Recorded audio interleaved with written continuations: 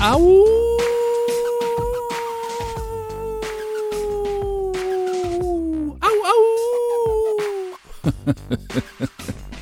it's this morning, so we're right on it. You know, we don't normally when we do the full moon, it's back there or up here a few hours or days or whatever, but now, no, this is it this morning. Hi, everybody. Thomas Miller on the Fun Astrology Podcast. It's Monday, July 3rd, and it is Full Moon Monday, 7:38 this morning Eastern Time, and we're on it. Boom, big supermoon this morning, too. Why is it a supermoon? I'm sure you've been following it because typically the moon is around 239,000 miles or 384,000 kilometers from the Earth. Well, this weekend it is 225,000 miles basically, 362,000 kilometers.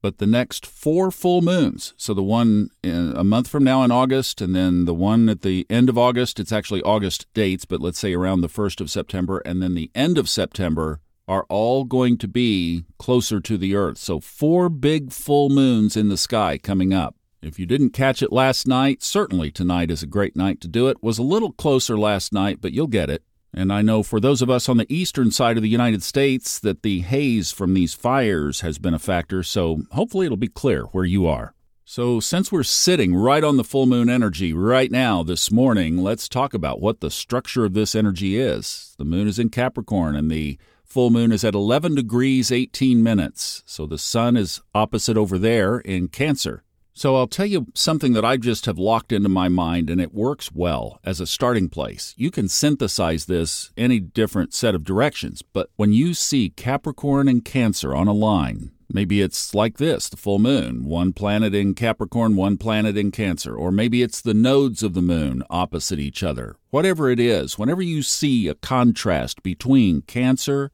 and Capricorn, think in your heart, in your head. It's one of the most stark yin-yang combinations of oppositions there is in the chart.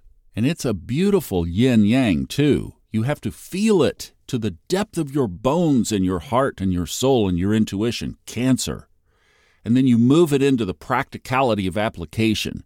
You build structure around it, and you build a solid foundation that will last forever. And then you climb the mountain, the sea goat. And with that Cancer inspiration behind you, you can pretty well be assured it's the right mountain. And you know, if you do get off on the other side and you flip that and you kind of come from your head first, Capricorn, it's driven by the mind, the thinking mind, it's, driving an agenda, then your intuition will steer the course and get you back on course. So it's really a beautiful combination of oppositions in the chart. So as you think about the full moon today, think about that balance between your soul and your mind, between your heart and your ability to get things done. And the midpoint, so the exact spot in between the sun and the moon, is 11 degrees 18 minutes, Libra.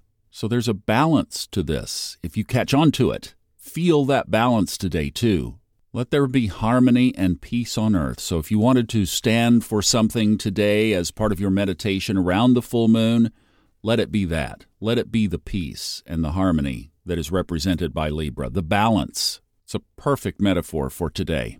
Let's throw another one on here. How about releasing around the full moon, right? New moons create, full moons release. How about releasing old structures that don't serve you anymore?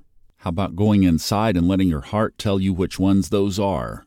There's one other piece that I think we can focus on in a really positive way in this chart, and it involves Saturn, because Saturn is trine to the sun. It's 5 degrees. It's not spot on, and that's why most of your chart software probably is not going to acknowledge it in a sextile to the moon, because it's a little wider orb than most people recognize for a sextile. But let's just say that Saturn is tied into this. 5 degrees is enough, okay. Sextile to the moon, trine to the sun. One of those legs of that big, beautiful, grand trine that's been in the chart for the last, about 10 days or so. But as it moves on, and as we reflect, there's the reflection of the full moon.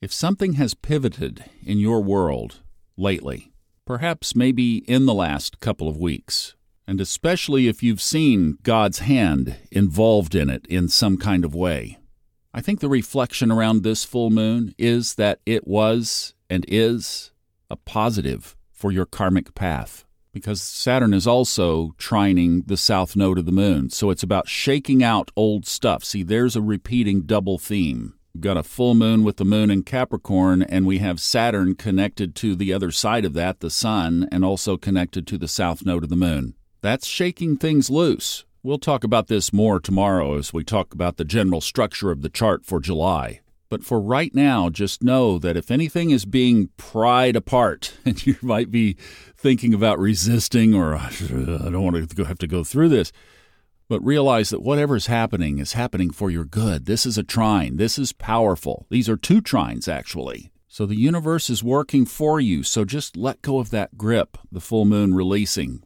Be willing to let go of that grip a little bit more. This full moon will serve well, and it is close to the earth, so it's close to our hearts. Enjoy the show in the sky if you didn't catch it last night, and we'll see you back tomorrow, and we will talk about what the month ahead looks like. Ow!